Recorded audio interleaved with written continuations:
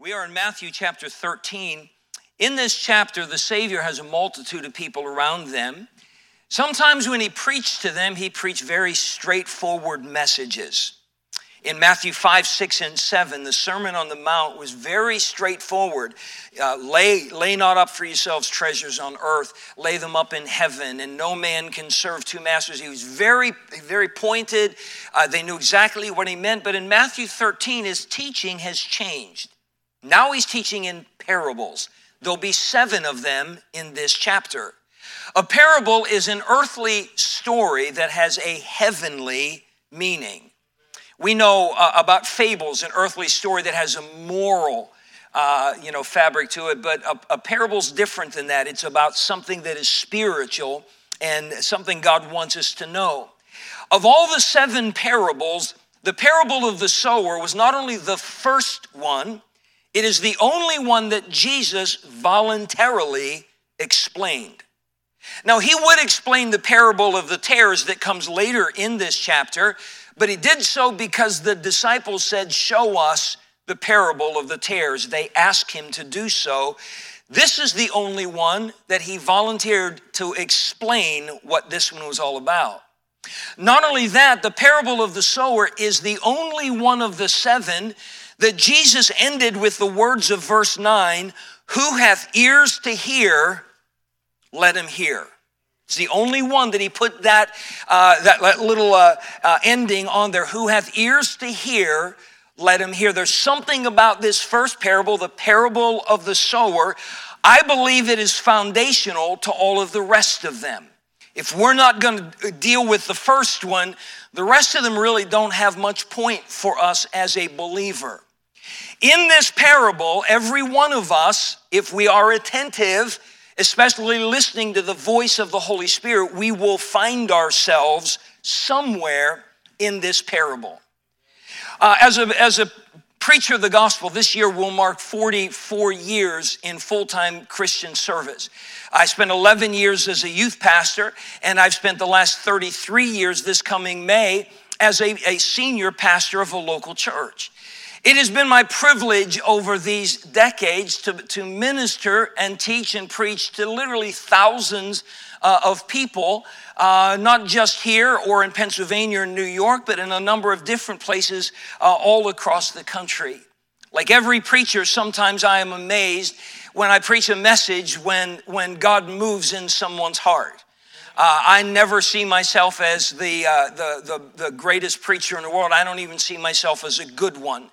And so I'm always amazed when someone walks the aisle that God uses something maybe that I said, and it works a blessing in somebody's life. But I'm equally amazed sometimes that I'll see people that are blessed in a particular service or by a particular message, and there'll be others who are offended by the same truth. They'll get angry about it. I've had people do sign language to me in the middle of services. Just a one-fingered salute in a Christian service because something that I said rubbed them the wrong way. I've had times where all I did was read a simple verse. All I did was read the verse, and there was an almost violent reaction to that. And the same, I've had people, one after a service said, "Man, I like coming here." He said, "Like every sermon is like a 7-course meal." And somebody else came up and said, "I don't get anything out of the sermons here." And I suppose I've probably been at both ends of that spectrum.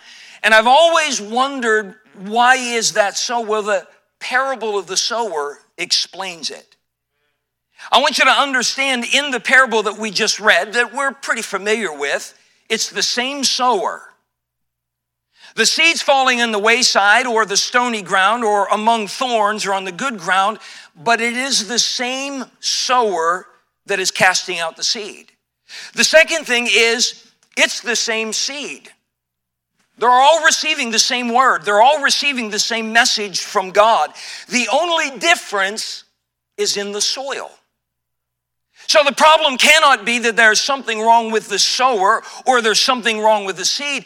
There has to be something off about the soil. Does that make sense?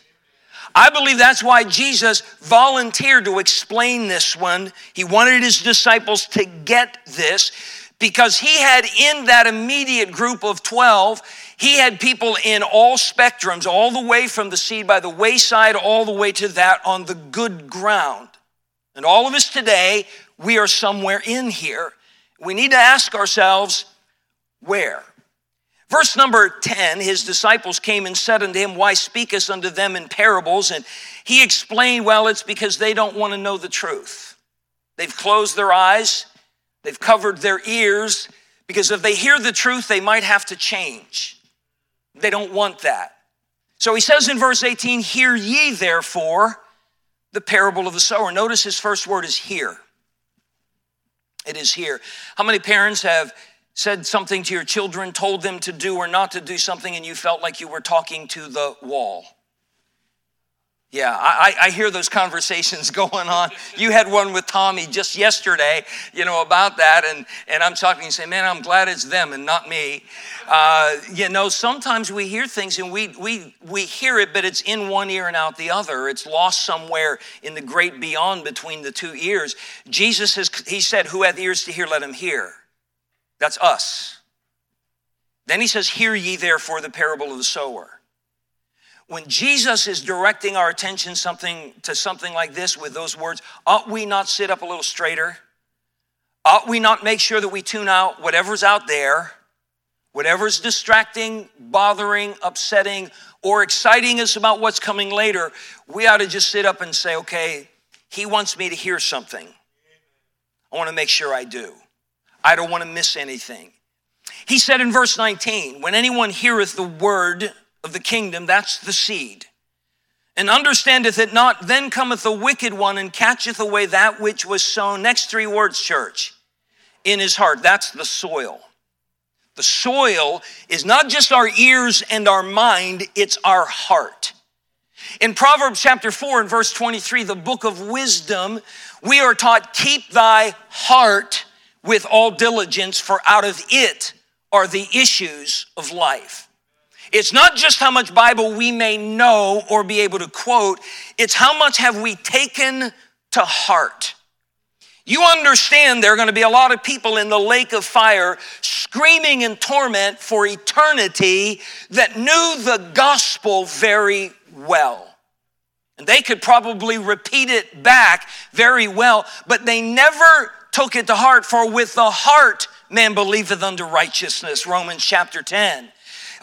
It is all about the heart. That is the soil. So the Lord is going to introduce his disciples and explain to them where this seed landed and why it didn't produce anything. Again, nothing wrong with the sower and nothing wrong with the seed. The problem was with the soil. The first one he talks about it, we read it in verse 19. This is he which received seed by the wayside. I wrote down, this is the calloused heart. The calloused heart. A callus is something you build up. I have some from holding barbells and stuff like that on right here on these knuckles, especially these three fingers on both hands. When I first started bench pressing, deadlifting especially, that was very, very sore there and very, very red. And after I'd be done with the session, I was hurting and putting stuff on it. Now I can pretty much do it all day long and I feel no pain in there whatsoever because there's a callus there. Callus means we don't feel anything. In a spiritual sense, a callus means we don't feel the conviction of the Holy Spirit. Callous means we aren't moved when God speaks to us. A callous reminds me of the word hardened. Pharaoh hardened his heart. The Bible says twice about him. We know that God hardened Pharaoh's heart. God was responding to the heart Pharaoh already had manifested. The first time he heard the word of the Lord from Moses, Pharaoh's response was, I don't know you. I know not the Lord. I will not let the people go. That was his immediate response. So God said, fine, if that's the way you're going to be, I'm just going to keep hardening your heart. And then there were some times it looked like Pharaoh might be turning around a little bit, and God showed him a little bit of mercy and a little bit of kindness. And as soon as he grabbed a hold of that, then he would harden his own heart. and just go off and do his own thing again. How'd that work out for him? He destroyed himself. Every Egyptian household that did not take heed to a warning, that didn't have the blood of the lamb over their door, experienced death. Every single household. The economy of Egypt was destroyed. The fields, the crops were destroyed. Many of their houses and possessions were destroyed. He lost his army and became defenseless against any enemies he might in the future face, all because he said, I don't care what God says. I want to do what I want to do. That is a calloused heart. And listen carefully, anytime we hear from the Word of God, whether we're reading it on our own or we hear that word preached or taught to us and we say no to that, we're building up a callous. We're building up a callous, and a calloused heart is a dangerous thing to possess. When I no longer am moved by the conviction of the Holy Spirit, whether it's God convicting me of that which is wrong in my life, or God is convicting me of that of which is lacking in my life, and I harden my heart against that, I'm in a bad place.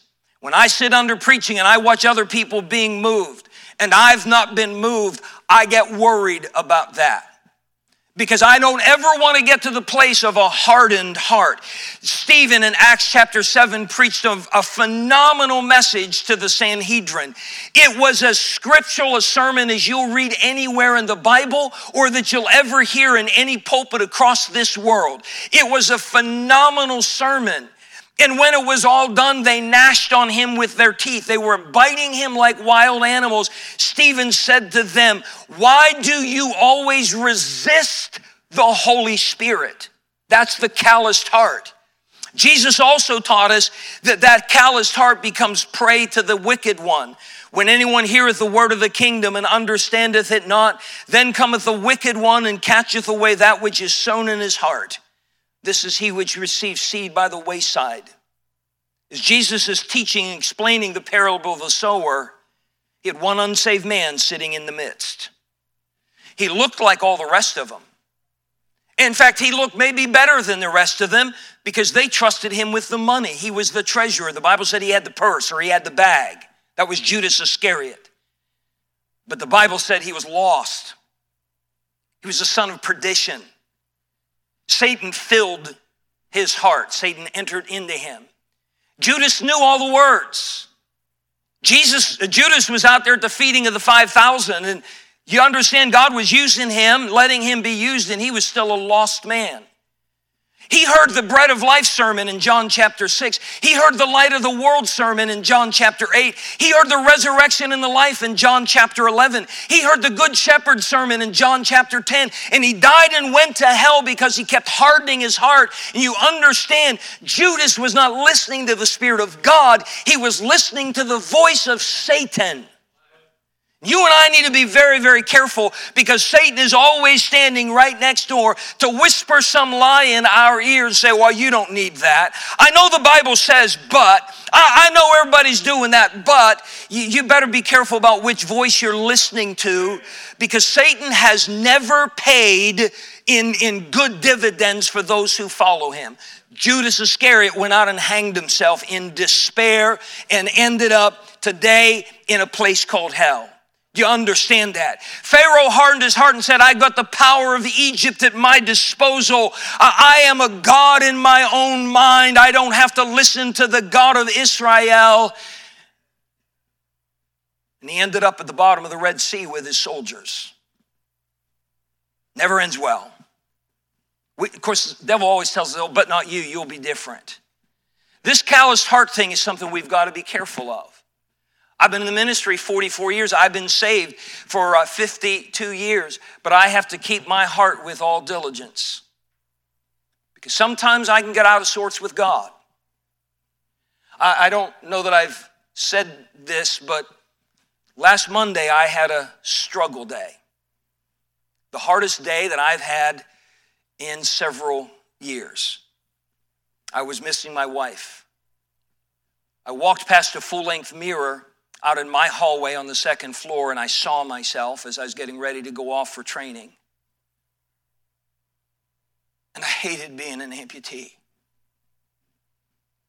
I hated looking like this. I hated dealing with what I have to deal with, and I hated the fact that I deal with it alone. And I fell into a place I haven't been in a long time. By the way, that's not a healthy place to be. By the way, I'm not asking for pity today.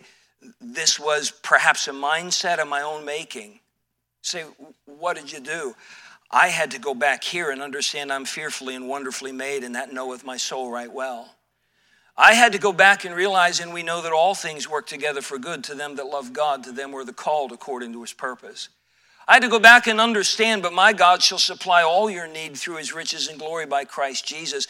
And on and on and on. And I found that give thanks unto the Lord, for he is good, for his mercy endureth forever. And on my worst day, I'm the recipient of more grace than I'll ever deserve on my best day.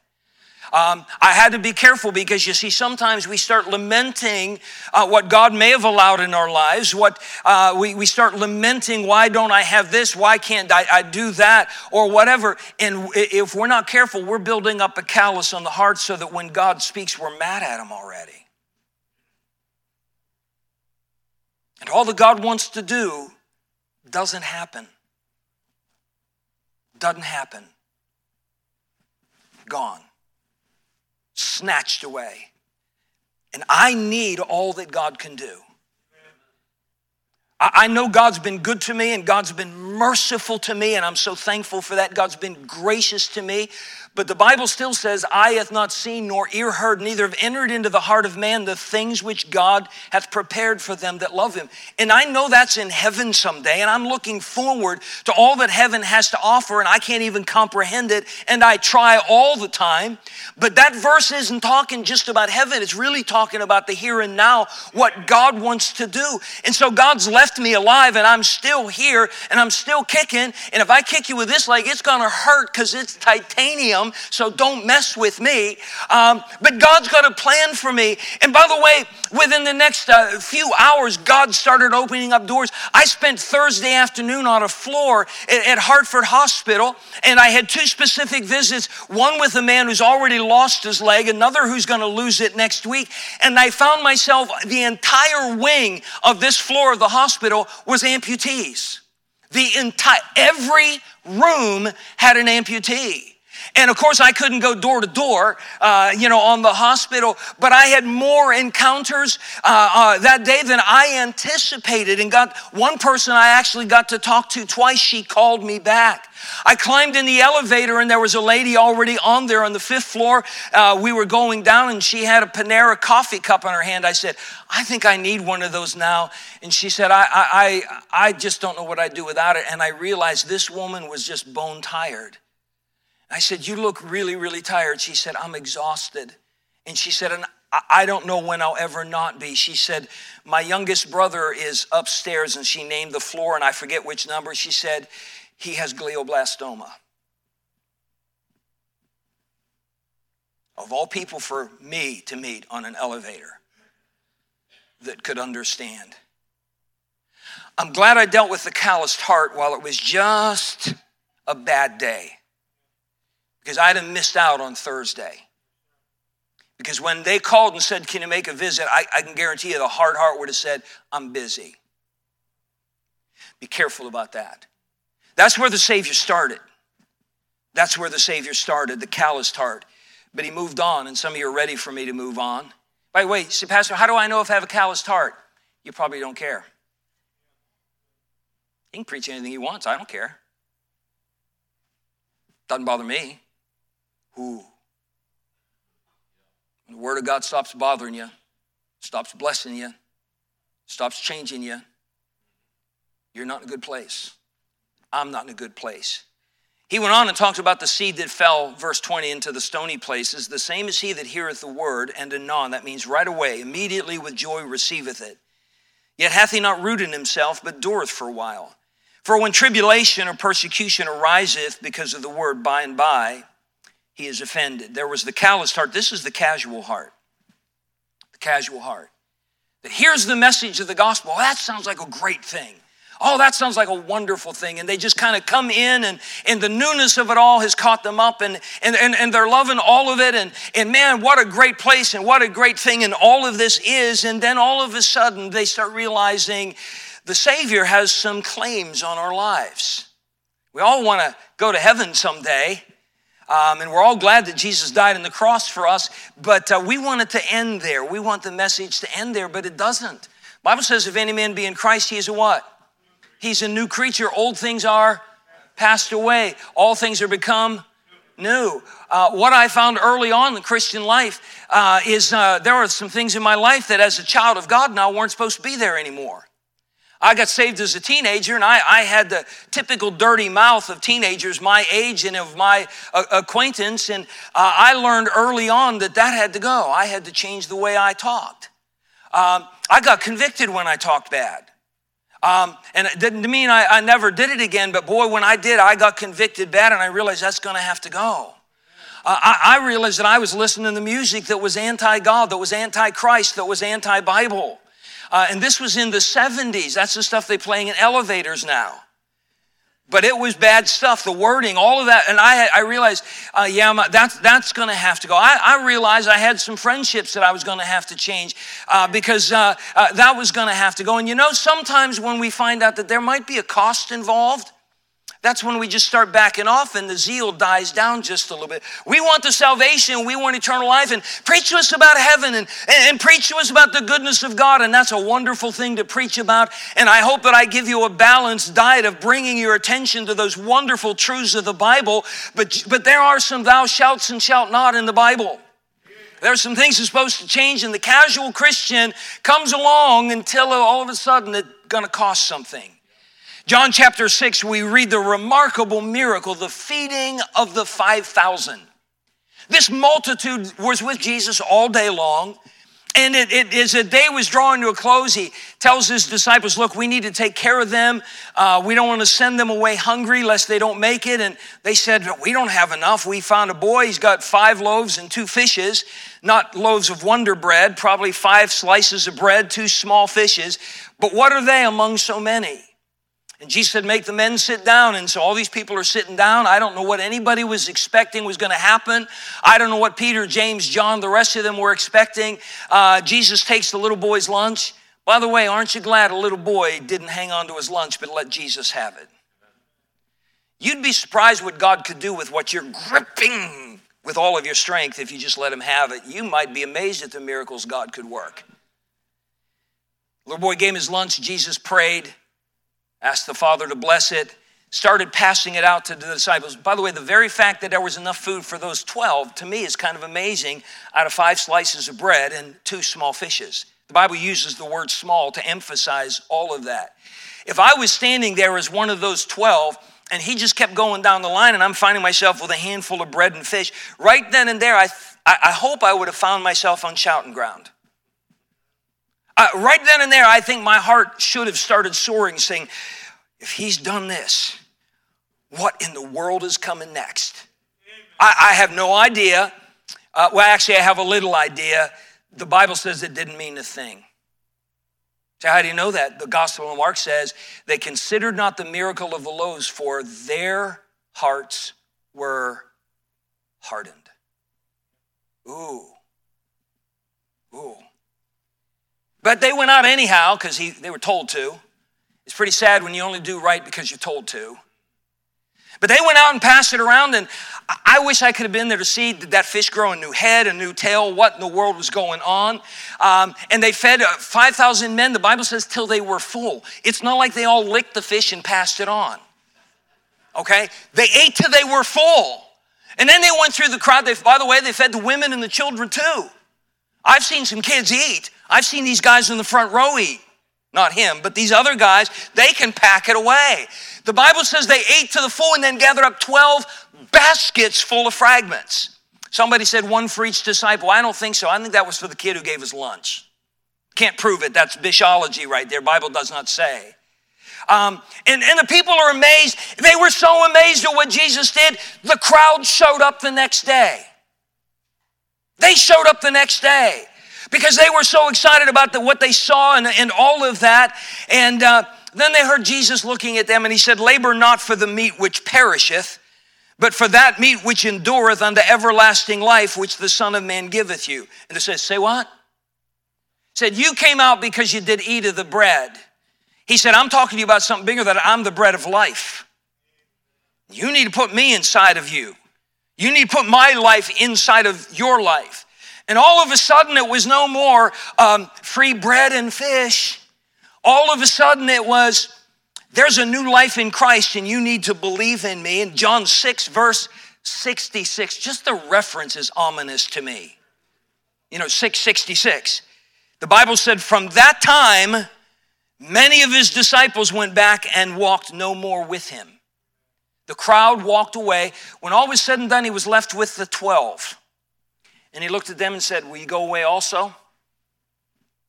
You gonna leave too? Casual heart. I want Christ, and I want the promises of God, but not if it involves surrender. Not if it involves sacrifice. Not if it involves service. And entertain me, I'm good with that. Not if it involves sanctification. The casual heart. By the way, the casual heart brought forth no more fruit than the calloused one did. Think about that. No difference. No difference. Let me hasten on. There was a third place the seed went, verse 22. He also that received seed among the thorns is he that heareth the word, and the cares of this world and the deceitfulness of riches choke the word, and he become unfruitful. We saw the calloused heart. We saw the casual heart. This is the carnal heart. Word carnal means fleshly. This is a heart that just stays glued to this world. This is a heart that finds a problem with living with eternity in view. See, the Bible teaches, Colossians chapter 2, if ye then be risen with Christ, seek those things which are above, where Christ sitteth at the right hand of God. God commands us, I'm supposed to be living for eternity. Is this glorifying God? Is this making God look good, or is this just what I want to do? Is what I'm doing pleasing in his sight? Without faith, it is impossible to please him. Or is it just, I want to do what I want to do? I want to do what's fun to me. I want to do what brings pleasure to me. This person hears the word of God, and it doesn't say they reject it, but it gets all choked out because of the deceitfulness of riches and the cares of this world. Worldly people. Turn your Bibles quickly to 1 John chapter 2. 1 John chapter 2.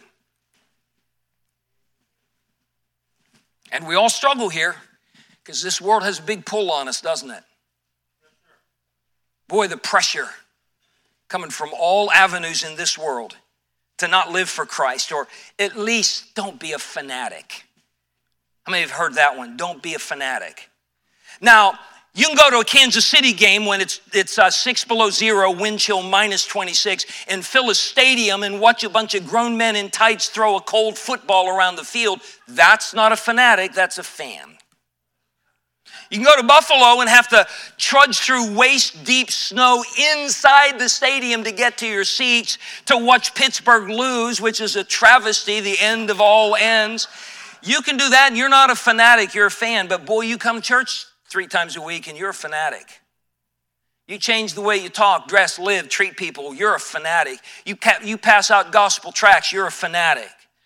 You give to Faith Promise Missions, and you serve the Lord, and you go soul winning, and you work on a bus route and all. Well, you're some kind of fanatic. No, I'm a fan.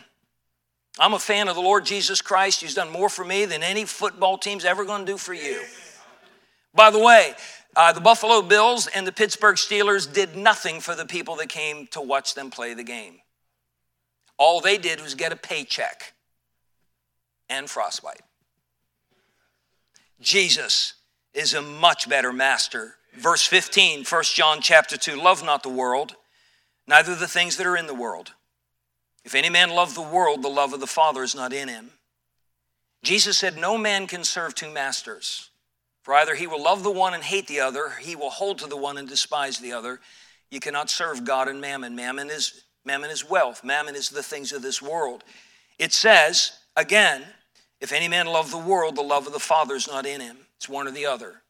Either I'm in love with the Lord, lock, stock, and barrel, or I'm not. John doesn't mess around. For all that is in the world, the lust of the flesh and the lust of the eyes and the pride of life is not of the Father, but is of the world. And the world passeth away, the lust thereof. Think about the world of fashion. How many of us remember how we dressed as teenagers in the 60s and 70s?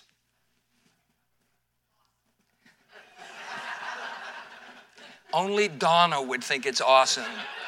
How many are thankful that those fashions passed away? Oh my goodness. There are some things never to be repeated again. All that kind of stuff. The world passeth away. Everything the world is laying their hopes and stuff on, it's not going to last. But he that doeth the will of God abideth forever. The carnal Christian doesn't see that, though. The carnal Christian is, well, I want to be saved and I want to be Christian, but only enough that I don't have to really give up what's out there. I don't want to be a witness for Christ. My friends might make fun of me. I don't want to wear a t-shirt that might have a Bible verse on there. Isn't it amazing all these yahoos can kneel when they're playing the Pledge of Allegiance and they're applauded as heroes?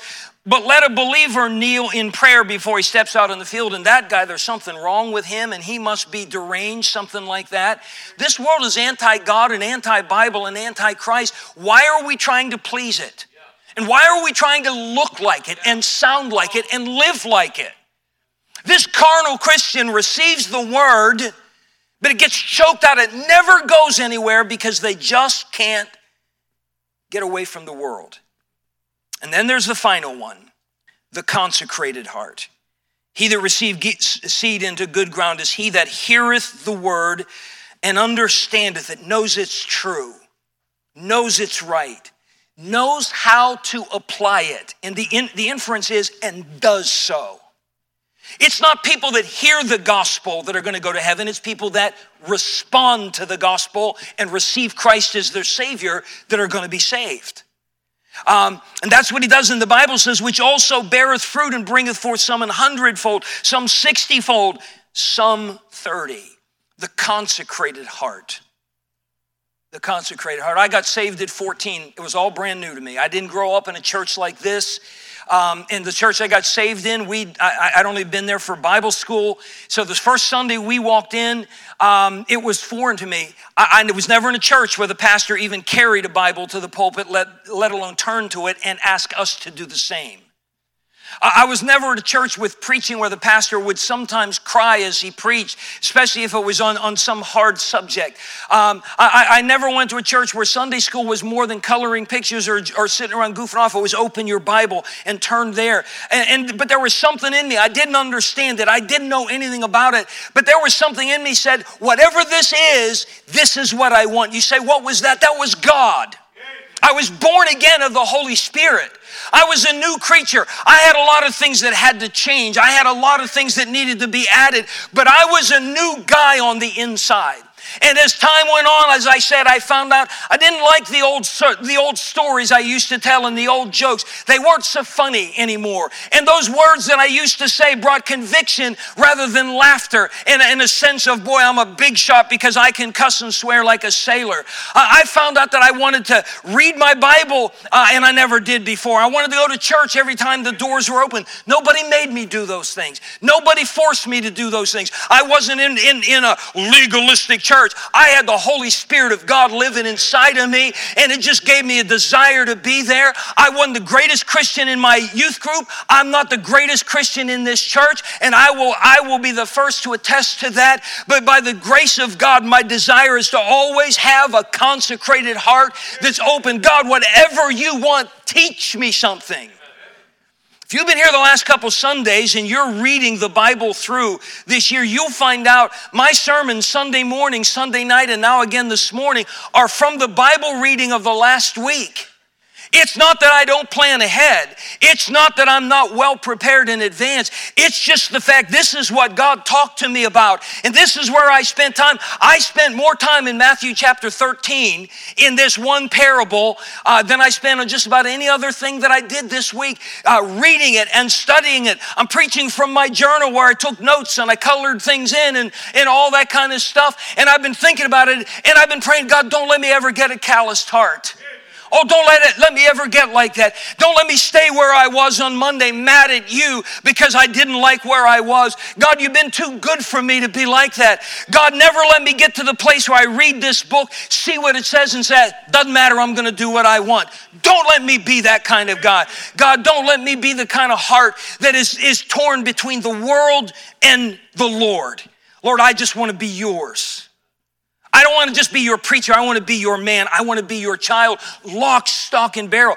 This has been going on over and over and over in my heart. And please understand, I'm not standing up here pretending to be a better Christian than anybody here. I just know I don't want a calloused heart. And I know I don't want a casual heart. And I know I don't want a carnal heart because they bear no fruit for God. Only the consecrated heart does. Someday I'm going to stand before my Lord. What a day that will be when my Jesus I shall see. He stands and welcomes me into heaven, and I see the nail prints in the hand that got me there. I know I wish I'd given him more, but I want to hear him say the words, well done, good and faithful servant. You've been faithful in a few things. I'll make thee ruler over many. Enter thou into the joy of thy Lord. A consecrated heart gets to hear that someday. The calloused heart won't hear those words. Just won't hear it. Neither will the casual heart. Neither will the carnal heart. That doesn't mean they're not saved. There's just no fruit. Just no fruit. You say, can born-again people become calloused? Demas was a faithful companion of the Apostle Paul. He's mentioned in the book of Colossians.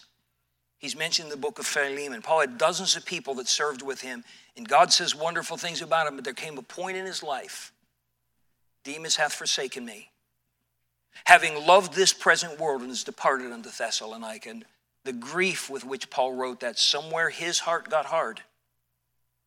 Somewhere he thought, nah, the world's going to have more fun than I am. This world is headed straight forward into destruction. I don't listen to a lot of news because it's almost depressing, but I listen to enough to know what's going on. This world's a mess. And we're treating them like they've got it all together. They got nothing together. God's got it all. God's got it all. So this morning, you and I need to find out, where am I at? Jesus took the time to only explain this one parable of his own volition. He explained a second because they asked him. The only one he said, who hath ears to hear, let him hear. And he started his explanation here. So what did we hear today? You're in there somewhere. You either have a calloused heart, you either have a casual heart, you either have the carnal heart, you have the consecrated heart. Wherever you're at, you have a choice to make. The calloused heart will probably just write this all off. Say what you want to say. My mind's made up. Gonna do what I'm gonna do. I don't care. But it might just be that somebody, the calluses are just starting. And it might just be that person will say, Lord, you got to get me out of here, and you need to take a step. You might be anywhere in between. By the way, you might be here at the consecrated heart, and I like to believe I pastor a lot of people that are here. Say, we don't have a choice to make. Oh, yeah, we do. Every day we got to decide, is this where I'm going to stay? Paul said, I die daily. Every day he said, I'm renewed by the Spirit. Every single day. Every single day. I have to decide on purpose, Lord, today, this man's going to be a consecrated Christian. Here's the thing about it. This is the only guy I can make that decision for. I can't make you get saved. I can't make you get right with God. I can't make you love God. I can't make you serve God. I learned that a long time ago. But this guy, I have utter and absolute control over. So I'm told, keep thy heart, Tom Bish, with all diligence, for out of it are the issues of life. How many could say, Pastor, I am saved and I know it? I'll give you a Bible reason for it. I know for sure I'm going to go to heaven when I die. If that's you, can you slip up your hand? If that is true, it is because when you heard the gospel message, you didn't harden your heart. You received it. Let's bow our heads for prayer. Father, thank you for our time in the Bible this morning.